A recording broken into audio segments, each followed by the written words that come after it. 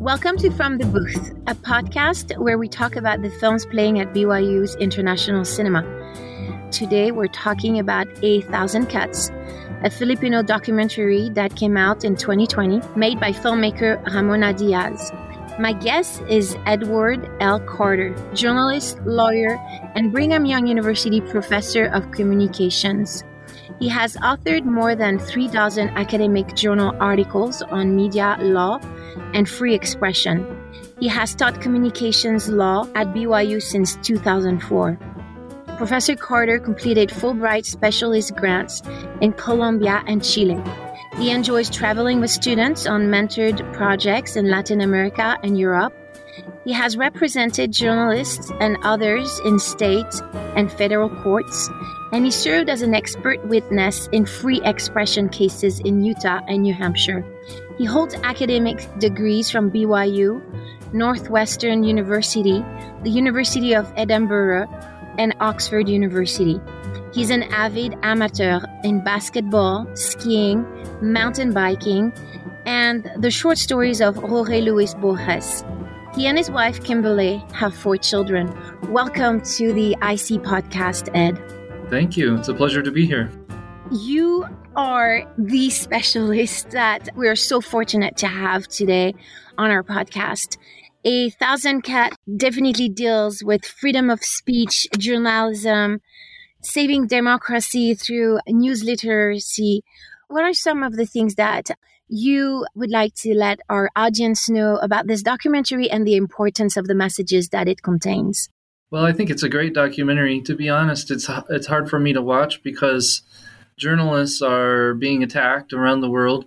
Maria Ressa in the Philippines is one example of that, and I think this film portrays that in a really powerful way. So while I say it's a little difficult, I think it's worthwhile, and certainly any citizen of the United States or any country should be aware of the real threats to journalism, which translate into real threats to democracy and representative government around the world. In addition, I would just say, Maria Ressa in 2021 was awarded the Nobel Peace Prize. So that was after this film was made, but there's continuing recognition, I think, of her powerful example of being a journalist who is fighting for the rule of law and democratic principles in the face of some pretty major obstacles imposed on her by the government. What is the context of the Philippines? And this documentary, it's filmed a little bit before. Duterte is in power, but she had interviews with him before he was in power. Then she has interviews during his ascension to power. What is the historical context that would be interesting for our audience to know? The Philippines, why Duterte? How did he use as well the media? He seems to be an expert at manipulation of the electorate. Yes, and I'll broaden the view even a little bit more and just say I think in the world generally right now we have these autocratic tendencies from, sort of populist autocratic leaders who do manipulate media, and part of that is to attack journalists, attack the press, and we've seen that obviously in the United States with Donald Trump calling journalists enemies of the people and talking about fake news. We unfortunately are seeing that happening right now in Russia with their war against the Ukraine. And the efforts by President Putin there to manipulate the story about what's really going on and calling it a denazification campaign and just a lot of lies and shutting down journalism and censorship that's happening. So really I think the Philippines situation fits into this larger context that we see unfortunately in multiple places around the world where journalists are being scapegoated and being censored and attacked in the face of these powerful sort of autocratic leaders and their followers. And unfortunately, Duterte's been pretty successful at doing that, putting journalists in jail, having laws passed that criminalize what basically should be free press and free speech, and doing it all in the name of selfish, political reasons to get power and consolidate power. Maria Ressa, has a background as a journalist. She worked for CNN for a long time, attended Princeton University. She's got, I think, a really good context and perspective on the role of journalism in a democracy, not just in the Philippines, but in other places too. and, started the Rappler about 10 years ago. And she's been arrested, I think, 10 times for basically doing what should be pretty commonplace, normal journalism. She, like other journalists, is imperfect. Journalists make mistakes and things do happen, but she's really not doing anything abnormal that deserves being arrested, put in jail. I think that what's happened there is basically just Duterte has seen her as a political enemy and a threat to his power, and so is using the power of the state to enforce kind of his own selfish interests in, consolidating his power. At some point in the documentary, we see the government changing a law and applying it retroactively to put Maria in prison. There's just so many things that we feel like this journalist is at risk all the time with her team. There's always been lies in politics, but how do you view the internet? How does it change how misinformation spreads and changes attitudes? Well, that's a really important issue, and it's actually something that Maria Ressa addressed in her Nobel Peace Prize acceptance speech in late 2021. That's not captured in the documentary because it happened later, but she addressed this issue of social media companies largely concentrated in Silicon Valley in the United States, and how they have really changed the way that we receive and process and share information. It's been a fundamental shift in the last, 15 years or so. The thing about companies like Facebook, Twitter, Instagram, TikTok, you name it, those social media companies are for-profit businesses. That's not necessarily an evil or a bad thing. We have a free market capitalistic system, and they've taken advantage of that to build pretty powerful corporate empires around the idea of using information submitted by users. They've harnessed this user-generated information, but then applying algorithms to capture people's attention. And so what we have to know about social media is it's entertainment. There can be some information value there, but it's really not journalism. Even to the extent Facebook and other social media companies are sharing news stories, those are driven by algorithms. And so we live in these echo chambers where we're getting information that the algorithm knows that we already want. And we're really not learning anything new beyond our own limited perspectives, that we've already made clear to the algorithm that we are clued into. And so I think for consumers and citizens today, the key thing to realize about the internet and social media companies is we have to be proactive about going outside of the algorithms to seek out news that's valuable, to seek out what I would consider high-value journalism, and not just sort of the lowest common denominator information and clickbait that comes to us through social media channels that we might subscribe to. And so the key thing is educating people about that need, and then we have to make this sacrifice and this choice to spend our time and money supporting good journalism. That's one of the things that I would say is if consumers want to know, am I getting something that's just reinforcing my previously held beliefs, or am I getting something that's actually going to help me understand the world better in new ways, maybe challenge my, understanding of the world a little bit and help me to evolve? One way to know that is to ask yourself if you're paying for it. Because if we're paying a subscription for a news organization, then that tells me that the product is the news content. If we're not paying for it, the product is actually the person. Like our attention is the product, and the news companies are benefiting from our attention as opposed to us paying for news content that we need. And so that's just kind of one simple thing that I think we can do is subscribe to a news organization online, and there are lots of good ones. One of the paradoxes, I think, of the internet age is there's more quality news content now than ever before. But the challenge is just that it takes a little more work to go find it and to pay attention to it, and not just fall into the easiest format of just seeing what our friends are sharing on Instagram.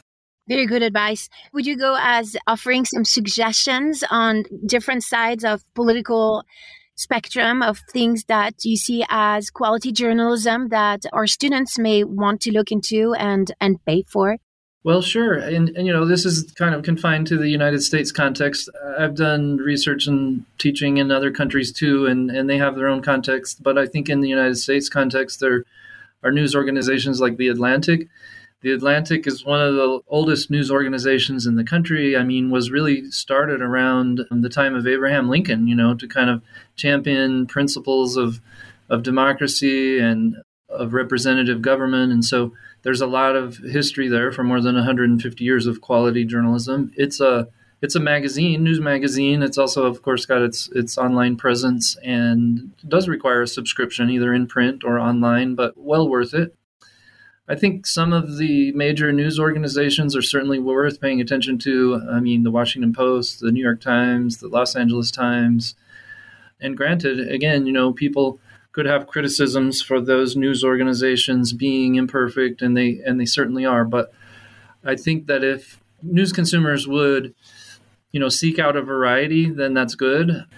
I don't necessarily qualify as journalism everything that exists out there that would call itself news.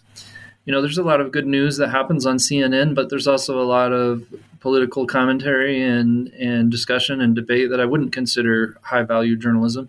And then when you get to Fox News on the right and maybe MSNBC on the left, there's really only a small amount of journalism that's actually happening there. I mean, if you're watching Rachel Maddow or you're watching Tucker Carlson, neither one of those people is really doing journalism. And so there might be some entertainment value there, and they're sharing information and opinions, but I think consumers would do better paying attention to actual news reporting that's independent in the public interest, that's done for reasons other than, driving ratings. It's done for improving our knowledge about democracy. And there are a lot of good journalists out there doing that.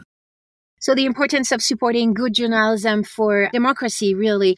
So you mentioned the importance of finding truth in this marketplace of ideas. What are other things that you would like to let us know about this quest? Well, that's really important. The marketplace concept is an analogy. I think of it as an analogy that's been around in the United States free speech jurisprudence for about 100 years. It traces back to a dissenting opinion by a Supreme Court justice named Oliver Wendell Holmes in 1919. So during the World War I time period, there were some Russian Jewish activists in New York City who were working in the garment factories, and they were opposed to some of the things the United States was doing in World War I, especially regarding the Russian Revolution at the time. And so, they were throwing flyers out of buildings, and that was their method of distributing their message. And then they got arrested and prosecuted for violating the Espionage and Sedition Acts. And so they were ultimately, deported. The convictions were upheld by the Supreme Court. But the dissenting opinion by Justice Holmes has really become, I think, a shining example of what free speech and the marketplace of ideas can really be all about. And what he said was, look, these people have their viewpoints and they might be wrong. Maybe what they're saying is not true, not accurate, or not helpful for a majority of people in the American democracy. But they still have a right to say what they want to say. And we should respect the right of a minority group, not just a religious or racial or ethnic minority, but a minority of opinion. And not only tolerate their view, but give them a chance to try to convince us and persuade us. And if what they have to say is valuable, we should change our minds and adapt our viewpoints. And that's what the marketplace of ideas concept is about. According to Justice Holmes, it allows us to get closer to truth by listening to others and of course, sharing our ideas too with them. And through that debate and discussion and a variety of viewpoints, we learn and we get closer to social truth. And I would say that's truth with a lowercase t. In the context of the gospel of Jesus Christ, we have a concept of the capital T truth that comes through revelation and inspiration. And that's another way to get truth that's just as valid, but is just a little bit of a different method. I think people have to be open to the marketplace concept, which is allowing stuff that maybe we disagree with or think is even harmful.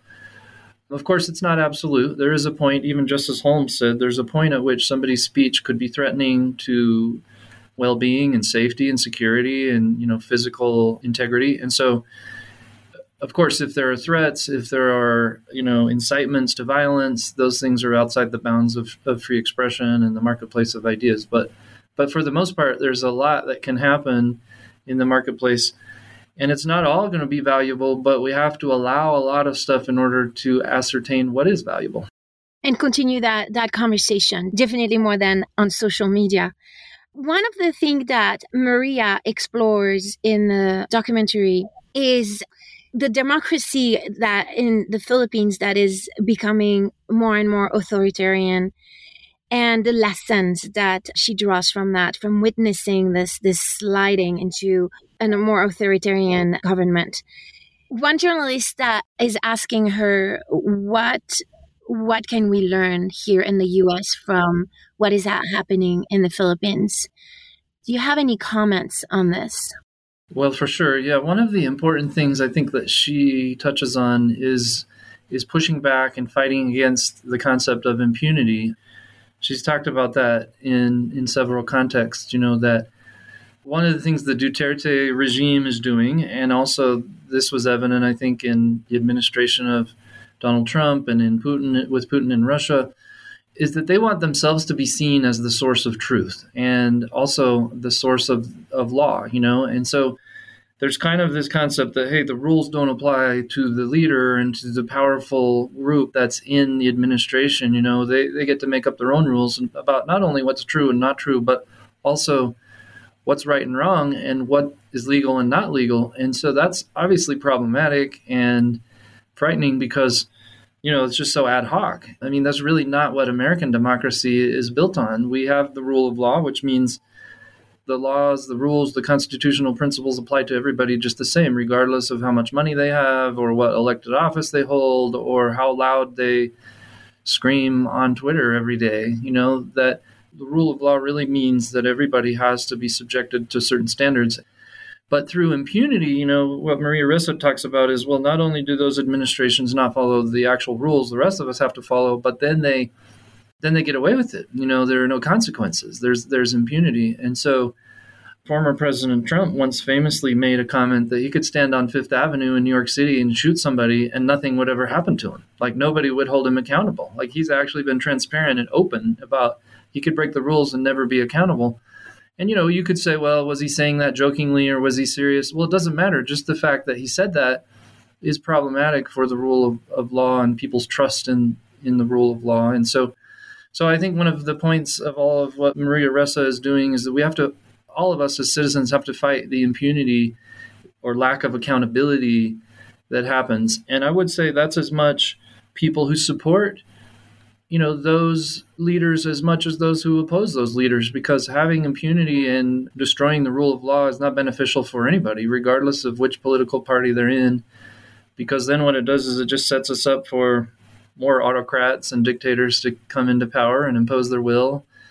And this is the great work of journalists, to push back on that. But if citizens and consumers of news fail to pay attention to the journalism that's happening, then we're going to lose democracy. It's not foreordained that democracy will stay forever. We'll lose it if we stop believing in it and fighting for it and supporting the actual people who want to keep it going.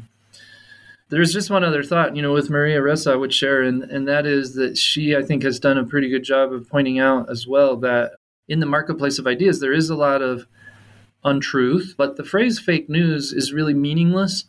I mean, it gets thrown around, but it's just a political term that some leaders use to say, they call fake news whatever they don't like, but the reality is the better terms to use would be propaganda, disinformation, and misinformation. I mean, propaganda is defined as government persuasion, and sometimes it's true and sometimes it's not. But if it's coming from the government, it's not vetted through an independent arbiter like a journalist. And so what we have to do is be a little skeptical of that, not cynical, but a little skeptical of propaganda and just check it out and verify it. Then we have disinformation, which is intentional falsehood. Somebody's lying with knowledge that they're lying, and we should be able to recognize that. And then misinformation is unintentional falsehood. Sometimes people are trying to get something right and accurate, but they make a mistake or they make an error and it just comes out wrong. And so there's a difference, obviously, between disinformation and misinformation, but consumers should learn to recognize those in the marketplace and discard untruths, but not be cynical. I think we have to have hope and we have to have optimism. We have to have faith and trust in humanity and in God and not become, too jaded about it all, but yet do be critical about the information that we're receiving. Excellent. For some of our students who might be interested in pursuing this research for more truth and more meaningful information, would you recommend more reading articles or books or a class maybe in your college that they might be interested in taking?